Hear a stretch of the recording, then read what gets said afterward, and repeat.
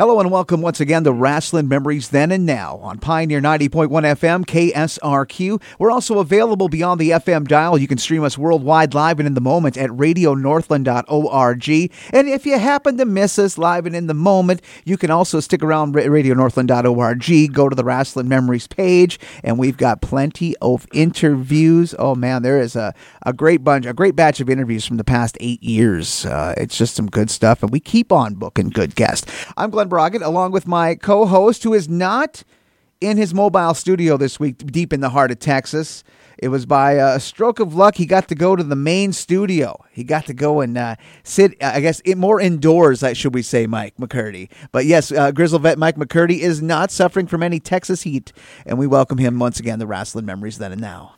Yeah, I'm in my home studio for the first time in 7 months, you know? I got all my memorabilia around me. I got my good microphone. You know, I'm where I should be. You know, the pandemic sent my kids home from school for 7 months, but thank Lord they went back Monday. All things are good. No exposures yet, so let's keep it that way. Let's keep it good. Let's hope it goes well. Yeah, well, you're home in your studio. I don't know. I don't have a problem with kids because the wife and I don't have any. But I think if I had I'm working and I've been teasing the idea of getting a home studio set up and get out of this radio station every once in a while. But I got 3 dogs to contend with, and boy, I don't know, man. You probably hear a chorus of 3 Shih Tzu dogs. I don't know if that would work just now. Well, you know, one thing, and I'll just put in a cheap plug. Obviously, I also record Offshoots TV live stream on through Facebook Thursday nights, 8 p.m. Our time change to 8 p.m.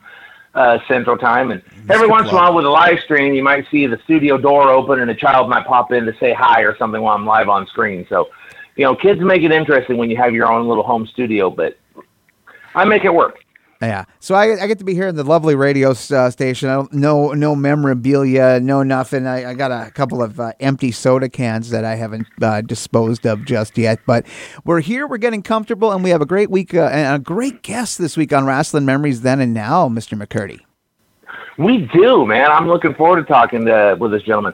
I've had a chance to have many a conversation with him, obviously at Cauliflower Alley Club reunions, but you know, it's going to be fun to kind of do an interview, talk about his career and what he's doing now, because I don't want to age him. I don't want to make him feel old or whatever. But, you know, when I was a kid, or maybe not kid, teenager, you know, late teens, whatever, I loved, you know, like Wrestling Eye magazine, Wrestling Fury. Those are like 2 of my top favorite magazines because those seemed like the ones that were real. They weren't the after mags that were promoting the WWF and all their storylines. They were the real ones. So I'm going to have a chance to talk with this gentleman about those as well as currently what he's doing now. Oh, man, you bring up Wrestling Eye, man. That was another magazine I absolutely loved. Always got it at the same drugstore just a few miles up the road in a nearby town. It was always a highlight to get that magazine. And, yeah, you know, it was that Wrestling Eye, Wrestling Fury, Wrestling World, and Wrestling's Main Event. Those kind of were the magazines I went to as more of an alternative to some of the Western magazines. Not that I didn't buy those too, but I had a lot of magazines to read. But anyway, I did like those. But it was always nice to have that alternative, and I really, really loved Wrestling Eye, Wrestling Fury, and all the others that were, you know, not just the Pro Wrestling Illustrateds and the Inside Wrestling Sports Review stuff of magazines of the world. All right, you know, growing up, I bought every magazine possible. When I moved out here to Texas, I had to get rid of a lot of them, but I had probably 30 years of wrestling magazines, like just in boxes. I had to get rid of most of them, sadly. How could you? That's blasphemous. I didn't have an alternative because the price to ship them out here would have been so expensive. I hated getting rid of them though. I kept some of them. I went through them and kept a lot of the good ones. Man, this is almost like the equivalent of the final scene of Old Yeller. Quite the decision you had to make. Yeah, I wasn't happy with it, but, you know, I'm kind of building a collection back up again now. My brother is doing that right now, and he's got like every damn magazine for the past 30 so years. I don't know, he doesn't do much of the nowadays stuff. He's more of a retro guy. But anyway, we got to bring this guest on because I wanted to talk to him as well about his great new program. It first landed on YouTube, and now you can get it wherever you get your podcast. It's called Contrary to Popular Wrestling. This guy he's done a lot of crazy, fun things and memorable things in the world of professional wrestling, and I can't wait to talk to him about his career and also his new program. So, hey, without any further ado, Carmine DeSpirito, pardon me, welcome to Rasslin Memories Then and Now. Oh, my absolute pleasure to be here, guys. Oh, and it's so nice that you're able to take some time out. You've been working on this brand new program, and I absolutely, I love it. I saw first was aware of it on your Facebook page. You were promoting one of the earlier episodes, and when I'm here in the studio, I have a lot of downtime where I'm just not, I need to have something on while I'm working or typing or data entry. And this show sucked me in, man. I didn't listen to them in order, but one of the first episodes I listened to was your part one of your AWA look back, the Eddie Sharkey stuff, the Fabulous Moolah stuff. How did you get what made you decide to get into the game as far as, first a YouTube show and now this podcast? What made you finally decide that, I have so many years in the wrestling business. I've got some good friends. I've got a lot of things to tell. I've lived through some things. What made you decide to get together with your co-host and put this show on? And it's really good. I just got to compliment you on it. But what made you decide to do it? Oh, thank you so much for the compliments. It came about out of the pandemic, really. I was asked to do podcasts in the past. In fact, I was asked to be a guest. And a few podcasts I actually turned down. I didn't have anything really to promote. And, and also, I decided if I could find somebody that could produce this thing, that could do it right, that could edit it, and be reliable and so on, then I would be open to it. And during the pandemic, I was getting bored. So I hooked up with James Southard, who is a prodigy. This kid is 19 years old, doesn't own one wrestling figure or one replica belt, and knows more about wrestling than anybody his age, definitely. I mean, he surprises me sometimes. And when he doesn't know something, what he does, he jots it down, and then he does his research, But the kid is just a prodigy, and I'm very happy to have him on board. And, after listening to a lot of podcasts, I thought to myself, what? Exactly what you said, Glenn, that I have stories. I have my own stories. I have my own interactions with guys, and I'm very proud that I'm a very well-respected person in the business. I have a great reputation. I've been around since 1986, the first time I had a photo published in a magazine. And I've gone on since then, and, I was a manager for many years. I did numerous tours of Europe. I worked with a lot of big stars. And, then I became a promoter in Milwaukee, Wisconsin. Promoted there for 14 years. A lot of big stars started with me in the Midwest. Ken Anderson, Punk, Pierce, Seth Rollins, a whole slew of guys. And then I've dabbled in other things too. I've dabbled in lucha libre. I worked with Championship Wrestling from Hollywood most recently this past year, and now I'm doing the podcast. So something to keep me busy and something that I enjoy. And I get a chance to speak to some of my old friends and speak to a lot of the guys that I really, truly respect. Like this yesterday, we taped our third installment of the Untold Stories of the AWA, and we interviewed Kenny J, the Sodbuster, Kenny J. Yes. And, of course, most memorable for his 1976 bout against Muhammad Ali. So we went into detail about that, and it's a story that I've never heard told in detail. And also, along the same lines, we interviewed Baron von Raschke, and the same with him. I've never heard a detailed story of how the Baron came into existence. So we also we got that in the can as well, and that'll be dropping this Sunday night at 11:59 p.m. And it's pretty cool. Baron talks about how the claw came about, how he shaved his head and became a German, and so on and so forth. It's pretty neat. Yeah, I really love the AWA stuff that you've done now. I'm excited to listen to what you have recorded here recently. One of the things in your AWA segment that I really enjoyed, and you were able to have a full episode with him, is a guy that I think that should definitely get a lot more credit than he is due, than he's been given as far as, in the AWA, in the state of Minnesota. You have Vern Gagne in the AWA, but people got to remember just how significant and how important Eddie Sharkey was to the story of professional wrestling. And on those shows, when it was the AWA tribute, the Road Warrior tribute, and Eddie on his own, just a straight up interview, you really got some great stuff out of Ed. And I think it's just really a great way to keep Eddie Sharkey awareness out there for fans who want to talk Minnesota wrestling and want to just get beyond the AWA. Well, absolutely. You know something? I was very surprised. I asked Eddie the other week when we did the tribute to Animals. I said, how many podcasts called you about having you on? And he said, none. So that's insane. We're definitely filling a gap here. I am very surprised. Like, why wouldn't anybody call Eddie Sharkey for an interview? The man who trained the Road Warriors, Bob Backlund, Rick Rude, Jesse Ventura. I mean, such a huge list. Medusa Michelli, Austin Aries, Sean Navari. I mean, you name it. The guy has broken him into the business. And, he's a very humble guy. He's very modest. And, he always repeats the same thing, that he was just there at the right place at the right time. And, he was. But a lot needs to be said about him himself. I mean, he has contributed so much to the business. He kept guys in the business that wanted to quit. I mean, some of these stars that we talk about, could very well not be in the business if Eddie didn't encourage them, if they didn't think they had a future, and so on and so forth. So he was a very good motivator for a lot of wrestlers. Yeah, and for Eddie Sharkey, up here in Thief River Falls, I came from a nearby town even further north, but one of my earlier pro wrestling show memories was going to a Pro Wrestling America show held here in Thief River Falls at the old Ice Arena. It was back in fall of '87. It was right around I can remember this because I'll never forget it.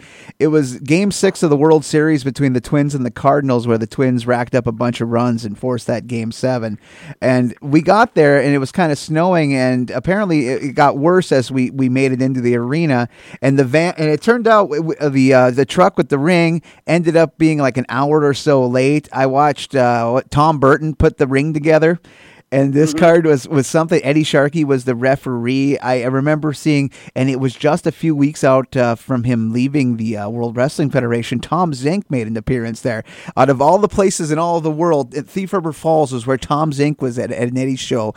And it was just really cool. And I've seen Eddie's up here a couple of other times at Pro Wrestling America through the years. And I got to watch him too on Winnipeg television when he worked with Tony Condello for the West War Wrestling Alliance. And they had shows, did some TVs leading up to the big Winnipeg Arena show with the main event of Bulldog Bob Brown and Bruiser Brody, where they didn't quite get the attendance that they had desired. They kind of took a bath financially on that. But that's really where I remember Eddie and him managing the Terminators as well. Oh, yeah. Yeah, definitely. Well, I mean, Eddie was a successful independent wrestling promoter at a time when you didn't have a lot of independent wrestling promoters in the country like you do now. I mean, back in the late 80s, early 90s, PWA, Pro Wrestling America, they did a lot of really good business in the Minnesota area. Oh, yeah, you're talking about with Sean Waltman and Jerry Lynn. They had some of their best matches in Fridley at George's Bar. Think about, a lot of people don't know about that. And, and then speaking of Pro Wrestling America, and a guy that I hope that you get in touch with and have on an upcoming show because he's a really good guest, was Charlie Norris. And Charlie talked about in the interview just how important, and still to this day, how tight he is with Eddie, and just with what a connection they made all those years ago when he discovered Charlie, brought him into the wrestling business. But, after the business, after he retired, they still managed to maintain that friendship. And whenever Charlie talks about Eddie, he has such a deep love and respect. You just can tell that he really genuinely loves the man. Oh, well, Eddie is such an interesting guy, too. I mean, there's so many facets to Eddie Sharkey, is and was, and he was a shill in Vegas for many years. He was he did the at shows, one of the last at show guys, and did the carnival circuit in the Midwest with Gene Anderson, and they took on all comers. So he's a really interesting guy, and I love him. I've known him for years, and he said, "Carmine, anytime you need me, just call me." So sometimes in the past, like actually with the Joe thing, our World War Animal tribute, we just called him and said, "Eddie, we're going to call you back in 10 minutes." He said, "Sure, no problem." So, what a pro, man! Yeah. What a pro! Yeah, and then, he had a very close connection with Joe. He tells a story. I don't know if you heard it on the podcast, but about how when Joe was trained, he didn't have the money to pay for lessons at the school. So years and years and years later, at a WWF show, Eddie was refereeing, and Joe just comes up to him and just hands him, out of nowhere, a handful of cash. And Eddie said it was $900. And like no words were spoken. He knew that, here Joe, years later, is making good on it. And, it brought Eddie to tears. It brings him to tears when he talks about it. Animal was such a good guy, such a genuine person. And what a tragedy to lose him. So one of the unexpected moments of another unexpected moment of 2020. Yeah, the awful that just keeps on keeping on, that is the year 2020. We talked about the AWA, and I think, and something I did last year, I had an episode where I brought in some of the guys, the preliminary guys, the guys that put over the big stars on the TV shows. I ended up doing a program with Chris Curtis, Mike Richards, Mike Moran, and Tom Rocky Stone. And when I know it's Tom Rocky Stone. We'll get into Tom Rocky Stone, but the thing was, when I was listening to your shows, and then I saw one week you had an AWA tribute episode. You interviewed Frankie DeFalco, the Thumper. I mean, that was a guy that I wasn't able to get him onto the round table, but man alive, boy, did you get a live wire. You kind of got more than what you were probably initially expecting, because it was supposed to be a segment, kind of part of the big greater AWA series, but you ended up getting a whole lot more with Frankie DeFalco. I mean, the guy was never at a loss for words. Well, Frankie and I have a great rapport. We've known each other for years, like best of friends. We were roommates for many years. We promoted wrestling shows together. So he's very comfortable, speaking with me on the phone. And, there are a lot of guests like that I'm proud to say that I have that rapport with, where if you hear him on the podcasts with me, it'll be a little different than if you hear him elsewhere.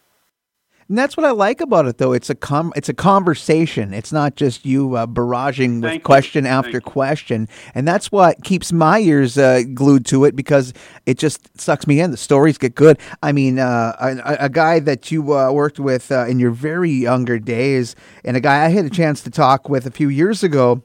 I had a chance to get in touch with him after news started to surface about his death.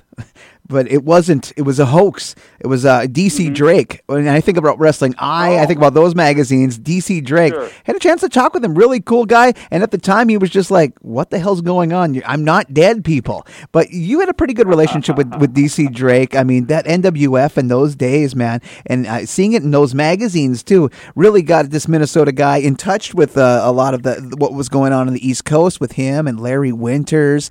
I mean, this is names that we didn't get to see on TV, except maybe when Larry worked a few tapings for Vern at the Tropicana. But the NWF was quite a promotion. I'm getting thank you to YouTube, been able to see some of the stuff that went down in those days and got to see the glory days of DC Drake, Damian Stone, and company.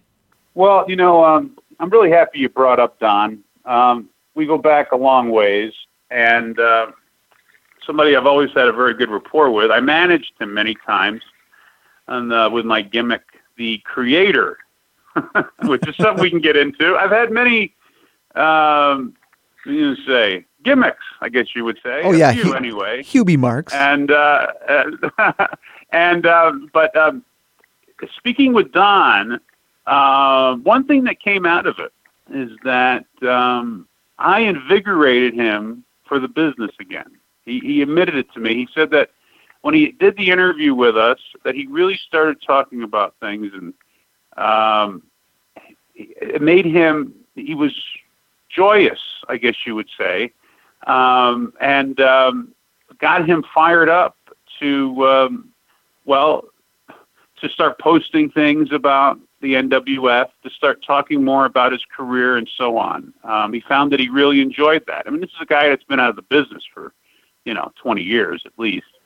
So yeah, and I just thought that was just wonderful, that we rekindled the spirit in him, because I'll tell you, Don Drake is one of the smartest bookers I've ever met in my life. Super intelligent guy, and when you talk about independent wrestlers and the guys, especially from the Northeast, I mean, these guys are the predecessors of ECW. Oh, absolutely. And of course, Don Drake was a part of the early Eastern Championship Wrestling and so on. But him and Larry Winters, like the matches that they had, they would do stuff that you never saw out of any independent guys. I mean, I saw them come off balconies and roll down the bleachers and do stuff that you would just never dream of. I mean, things that nobody's ever seen before. And just keep in mind, this is late 80s, early 90s, 90, maybe 89, 90, 91. And he really got the ball. He really got the ball rolling. He really got the ball rolling though with DC Drake, because those NWF shows eventually morphed into some of those bigger star-studded Goodhart shows that were put out in the greater Philadelphia area, which then kind of planted even more seeds for what was Eastern Championship Wrestling. So just a very cool bit of history that, again, thanks to those magazines, we really got to be a little more in touch and in tune with some of these stars that probably wouldn't have seen the light of day on the After magazines, maybe at the back page and the match results. Yeah, well, I always believed in trying to take care of the guys, especially the ones that were my friends, the ones that I met, the ones that I respected. And I was broken in the business by the Cheetah Kid, Ted Petty. Well, I mean, there's a few people that I consider my mentors. I consider Teddy and also Dr. D as being the two guys that really got me in.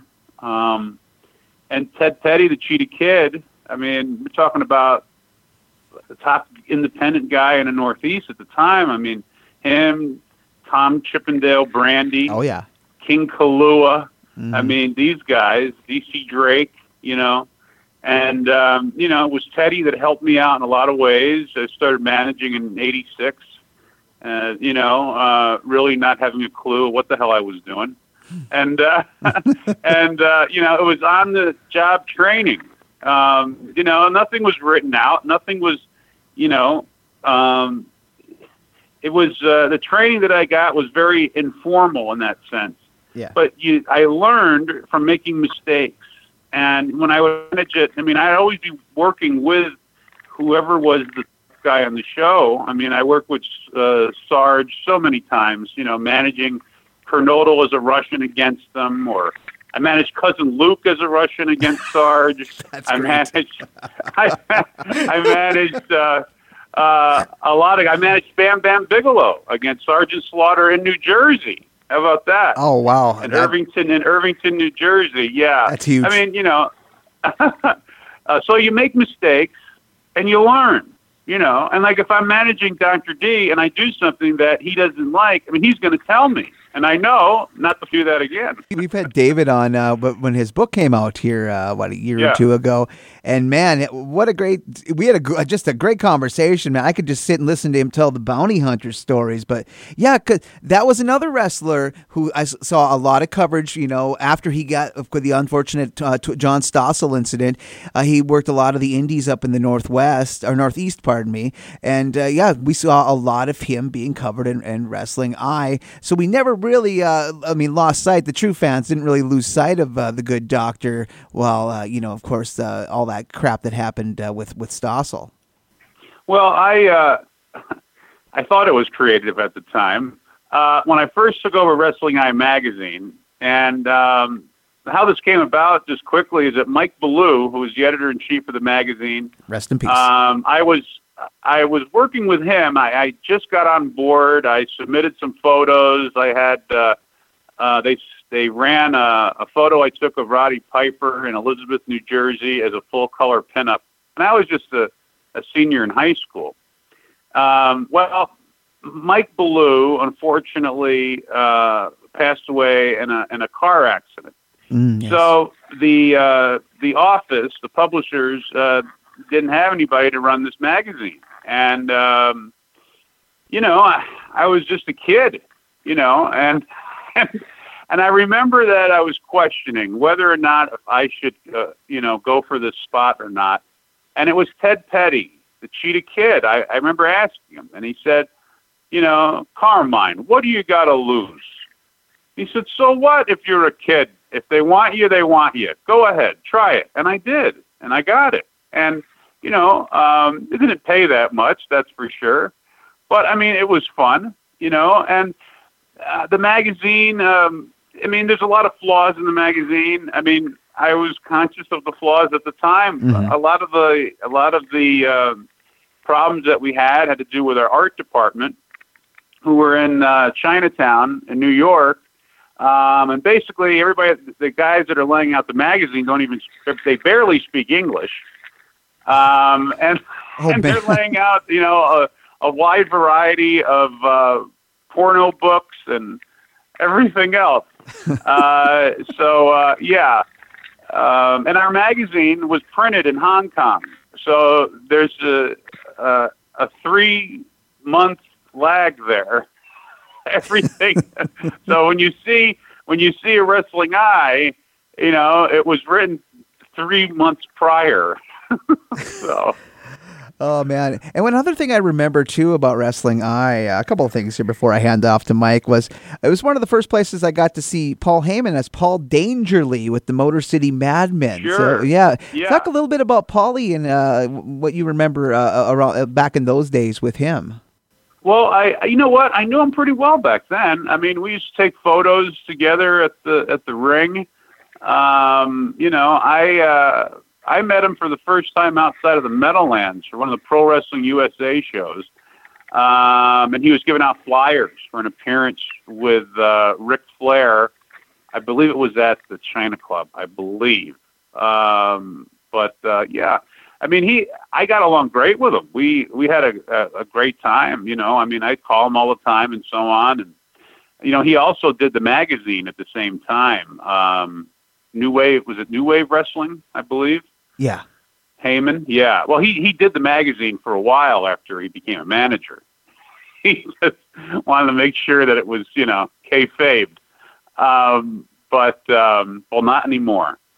He was fantastic. I got along great with him. Now, see, when he first started ECW, I moved to Milwaukee, Wisconsin.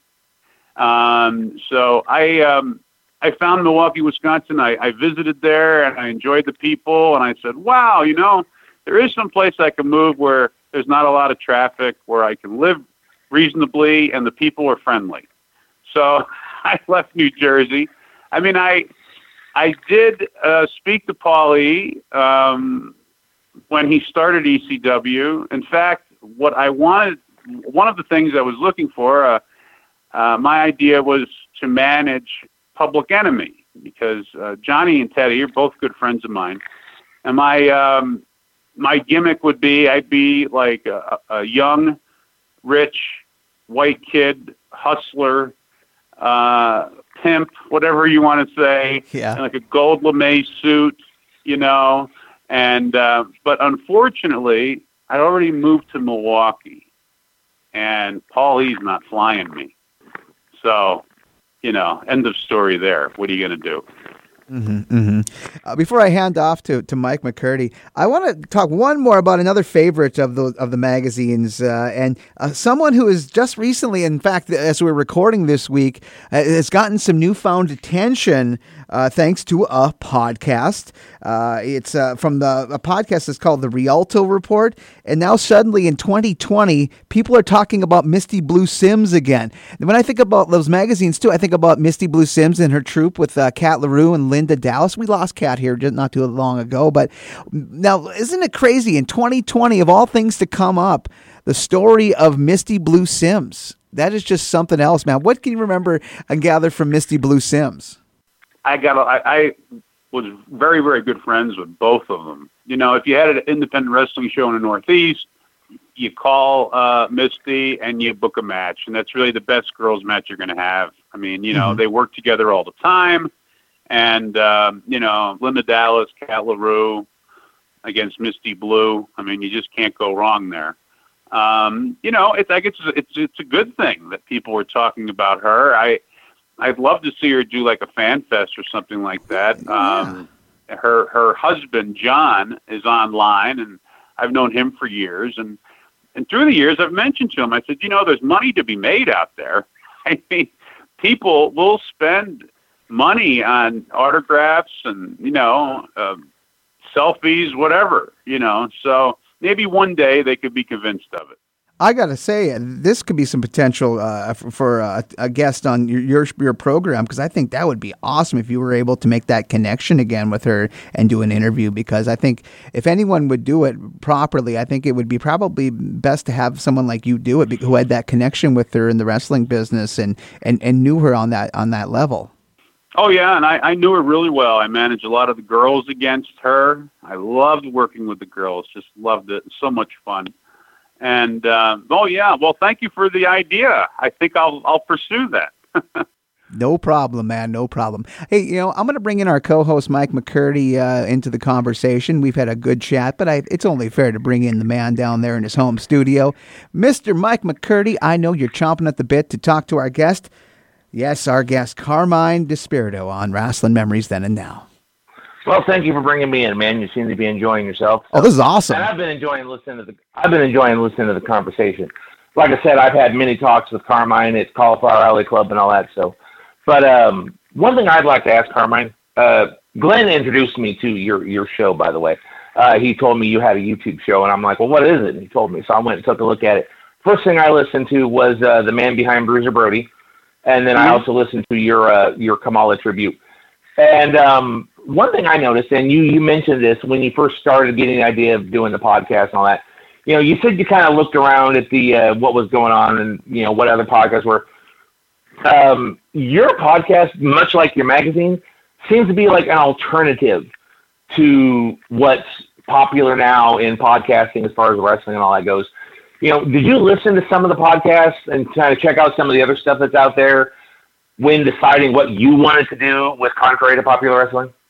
Yeah, definitely. You know, one thing about it that's important, I want the podcast to be positive. We're not going to critique people. We're not going to speak negatively about people. Everything is positive. I approach it from a different perspective, where a lot of the folks that do podcasts, in all due respect, are wrestling fans, and that's all they've been.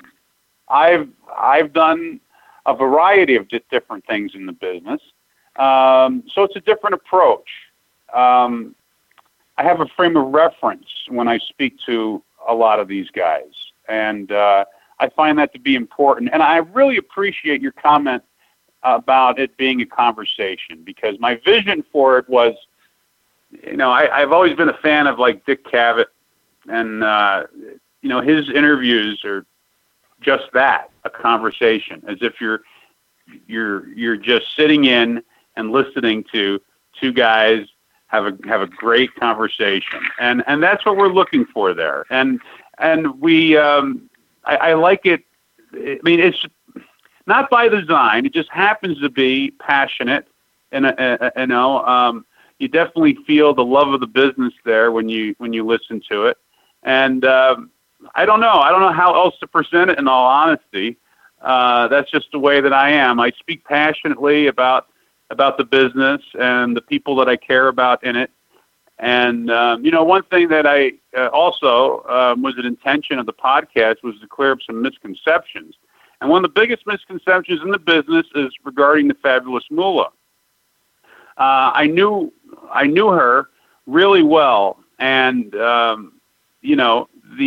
the allegations about her being a pimp, about her pimping out the girls, and so on and so forth. I mean, it's completely wrong. It's just it didn't happen. It's made up. Penny Banner made this up years ago. Moolah was very, very well aware of it, and then it gets blown up on the internet, and everybody thinks they know what the heck they're talking about, but they don't. And but that's the truth. And there's been a campaign, Fight for Moolah campaign, fightformoolah.com. You can go to Nigel Sherrod and Bambi, Selena Majors, have headed this up to clear up Moolah's name. And Nigel has interviewed something like 30 legendary girls that work with Moolah, that work for Moolah. And, there's a lot of things you can say about Moolah, but one thing she wasn't was a pimp. And, to say that she was a pimp would say that the girls are prostitutes. And that's not the truth at all. So, yeah, with the podcast, we can have some fun with that and that type of thing, clear up some misconceptions. And also, I got the opportunity to tell some fun stories that I've got in the back of my head. Now, when you're looking at some of the other stuff that's out there, what's your take kind of on the podcast scene right now? Because, a few years back, your major ones were like Austin, Ric Flair. Well, Ric Flair's had a couple different ones. Sure. But now you've got, Conrad's network of shows, which personally, next to yours, those are my favorite ones to listen to now. I listen to a lot of his because, like you said, his are also like a conversation. It's him and JR and them talking about the stuff I grew up on, and I really enjoy that. But it seems like everybody with a microphone and a computer can do a podcast now. Just kind of what was your take on it when you first started looking at the scene and all that? What's your opinion on, is there too much, do you think? Well, I mean, I've always listened to Jim Cornette. I mean, I love him. I mean, there's nobody better. He's the king, period. I mean, he has completely cornered the market, in my opinion. I mean, the Austin is great, always entertaining, JR. I mean, there's some really good podcasts out there done by some name people, some recognizable stars out there. And of course, I mean, just like anything else in wrestling, you do need to have some alternatives, and the alternatives need to be different. And whether it's by design or not, I'm proud to say that we do deliver a different type of podcast. I know I've enjoyed, like I said, I've listened to the 2 episodes. I'm going to listen to the Moolah one.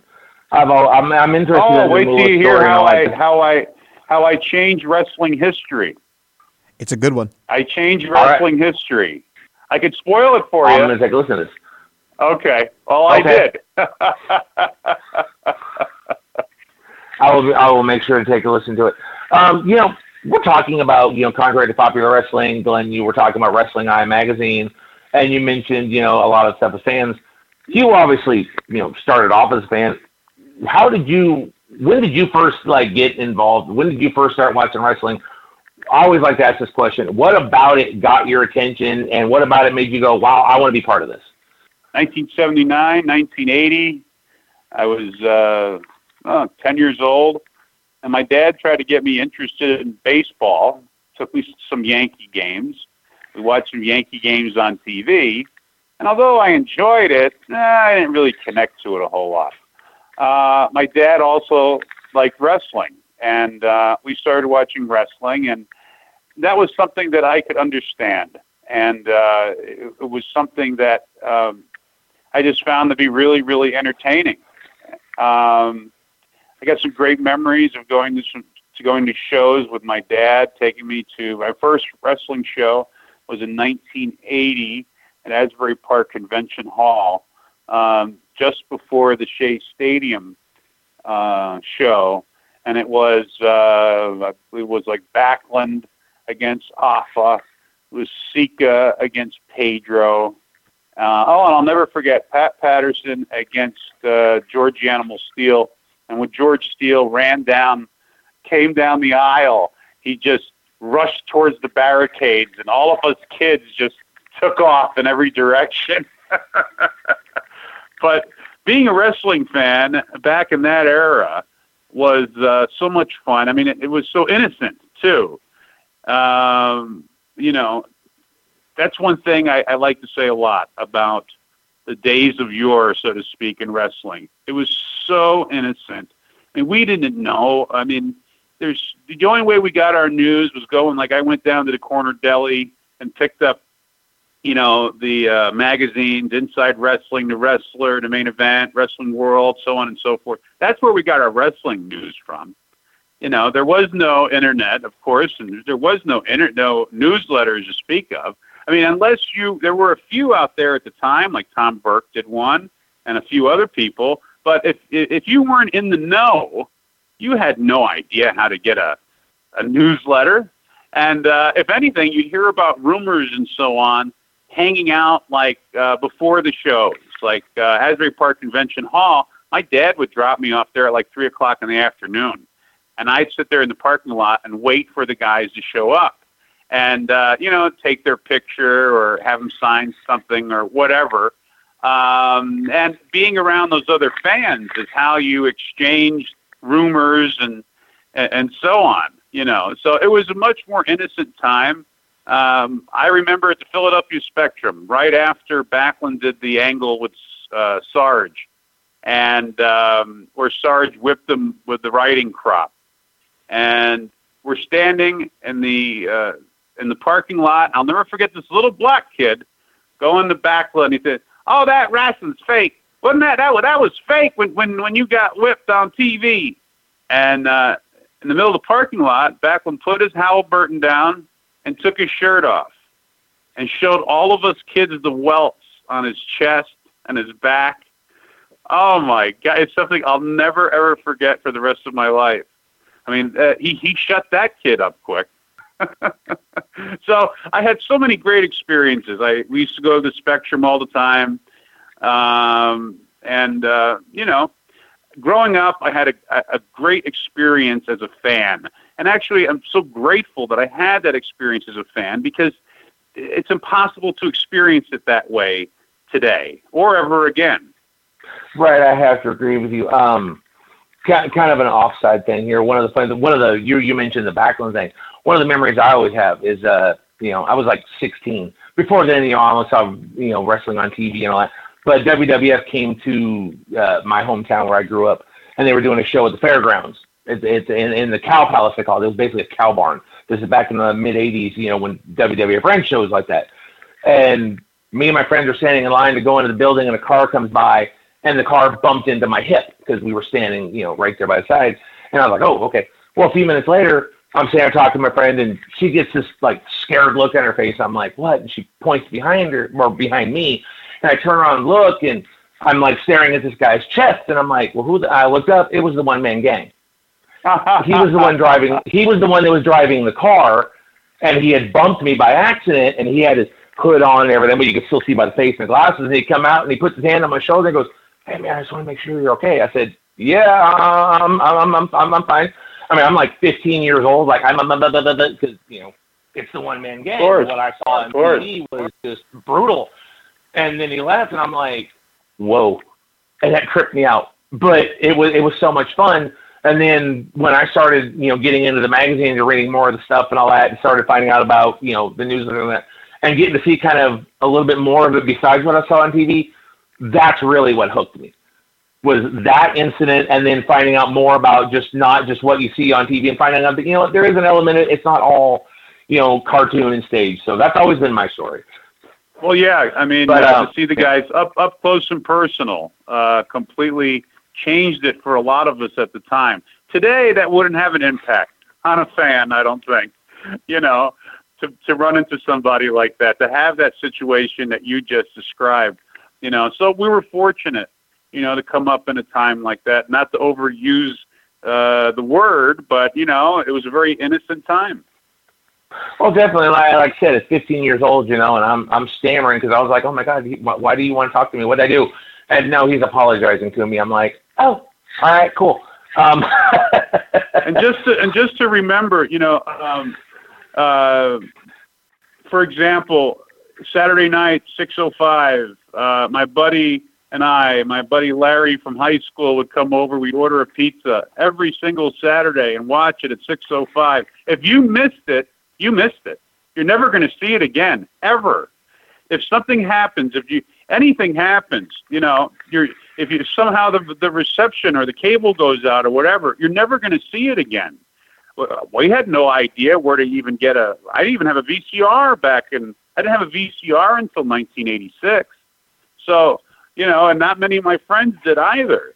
So either you saw it as extensually and experienced it in that way at the time, or you didn't at all. And you had no way to rewind stuff to watch it again or anything like that. It was a completely different world. And, yeah, I mean, a lot of people don't really realize that. But, you know, it was so much different back then for us. Well, see, I kind of follow that way now, though. You know, I'm still kind of the old school way. If I have a chance, I'll watch AEW at 7 o'clock on Wednesday night, or I'll watch the pay-per-view live as it's happening. I don't want to go back and watch the replay. I want to see it as it happens because I still get a thrill out of watching it, you know, as it's going on. You know, the idea of getting to watch it on a replay after it's already played out, everybody's already seen it, you might have seen the result. I still don't like that. Right. I feel kind of bummed out if I miss the show. I still want to watch it live. You know, and this is in the DVR and replays and the network and everything else. But you know, there's got to be something said for the old ways. I used to take a little black and white TV set that I could plug into the car lighter in my mom's car, and on Saturday morning, we'd go to garage sales, and I would watch the wrestling, watch WWF in the car. So you had to go to a great extent, because if you missed it, you missed it. You're never going to see it. The only thing you can do is call your buddy and ask him what happened. That's it. So exactly. You know, we're talking about contrary to popular wrestling. We talk about Wrestling Eye. We've talked about our wrestling viewing habits.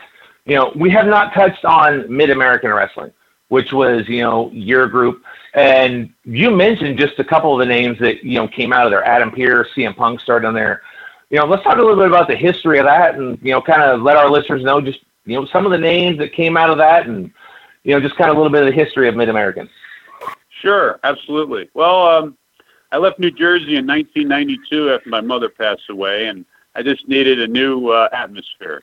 And after visiting Milwaukee and meeting the guys there and so on, I just fell in love with the town.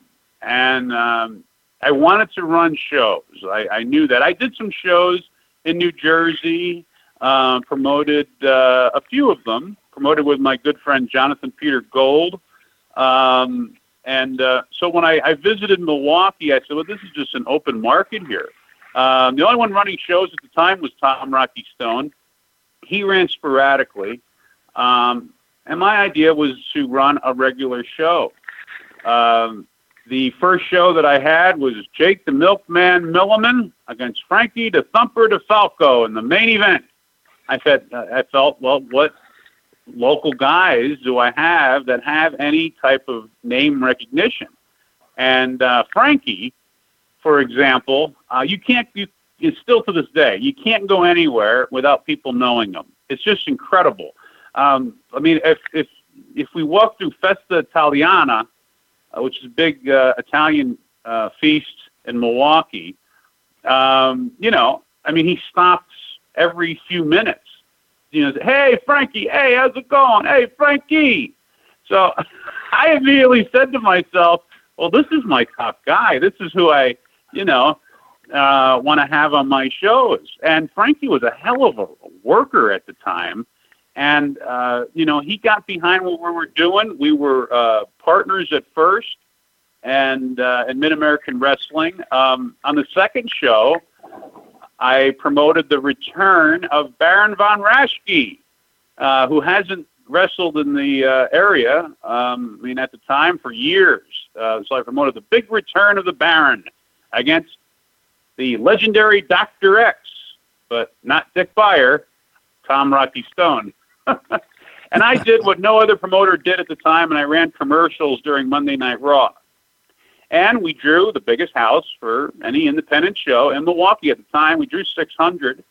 And, and I really took to all these guys in the Midwest. Things were different in the Midwest. The business was different. The mentality was different. The Midwest stressed a lot of psychology, a psychology that was handed down to Tom Stone and others from Vern Gagne's AWA, essentially, psychology on how to work a match. And for me, it was a great learning experience. Although I was promoting, believe you me, I was still learning. And that was 93, and, I promoted through till 2017. And I'm fortunate to say that, a lot of young guys that went on to become stars had some of their first matches with me. I don't take any credit for their success whatsoever, believe you me. But I am very proud to say that, that these guys worked for me. And, Punk was our champion for a year and a half. And a lot of the guys started with us. Ken Anderson. In fact, I met Ken Anderson before he was even trained at a WWE event in Milwaukee. I think it was before a TV taping, and Andy Seelan, who also wrestled as Dino Bambino, I gave him that name, by the way. He said, "I want to introduce you to this young kid that's going to start training," and it was Ken Anderson. So I've got a lot of fun, cute little stories like that, and I met these guys when they were just kids, and to see them, how they progress and the stars they've become and so on, is just incredible. All right, Glenn. Excuse me. Glenn, I'm going to pass the microphone over to you for the last couple questions before we wrap this up today. All right. Well, we're going to wrap things up here. And I want to thank Carmine for taking time out of your schedule for chatting with us and helping to create more awareness about your programming, a program contrary to popular wrestling. Now, originally, I watched it on YouTube. Now, have you made the switch now to actually having it in podcast form and various places picking it up? Oh, it's on every platform you can possibly think of. We're on iTunes and Podbean, and we're on all of them. That is so great. They're on Spotify. That's where I get them. And before we get going, another thing that you really are a big part of, and you attend the events. You and Mike have chatted at these various events, is the Cauliflower Alley Club. Now, CAC this year, of course, due to a lot of other things, due to the COVID-19, had to postpone until 2021. Your history with Cauliflower Alley goes back way before the Vegas stuff. I just want to talk a little bit about, before we go, your connection to the Cauliflower Alley and how long this connection has been, and just what it means to you. Well, I'll tell you, I got together with the Cauliflower Alley 1991. My first banquet was at the Sportsman's Lodge in Studio City.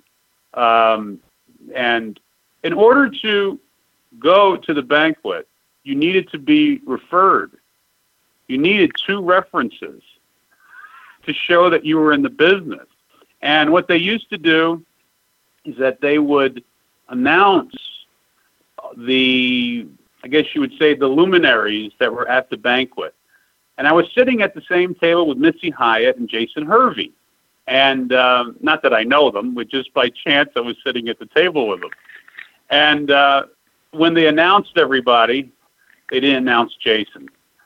And he was a little irked. And I was surprised that they announced me. Very surprised at the time. But the Cauliflower Alley was a different animal back then as well. Now it's more, it's open to everybody. Absolutely. And of course, I know you'll be ready to go when 2021 rolls around after we get out of this awful 2020. And hopefully there'll be a Cauliflower Alley reunion out there in Las Vegas at the Gold Coast. It's just seems a little odd this year. But again, there's been a whole lot of odd, I guess, going on for 2020. I want to thank you, Carmine, for taking some time out, and love to have you on sometime in the near future. But until then, I'm going to be listening. Mike and I are going to be listening to Contrary to Popular Wrestling. So thank you so much for taking some time out of your day, my friend. Hey, guys. Thank you so much for having me on. I really do appreciate it. I appreciate what you guys are doing, and I'll certainly do what I can to spread the word for your podcast. I mean, that's I think that the us folks that are in the independent podcast game need to stick together. Absolutely, and that's a good note to end on. For Carmine, the Grizzled Vet Mike McCurdy, I'm Glen Braget. This has been Rasslin' Memories Then and Now.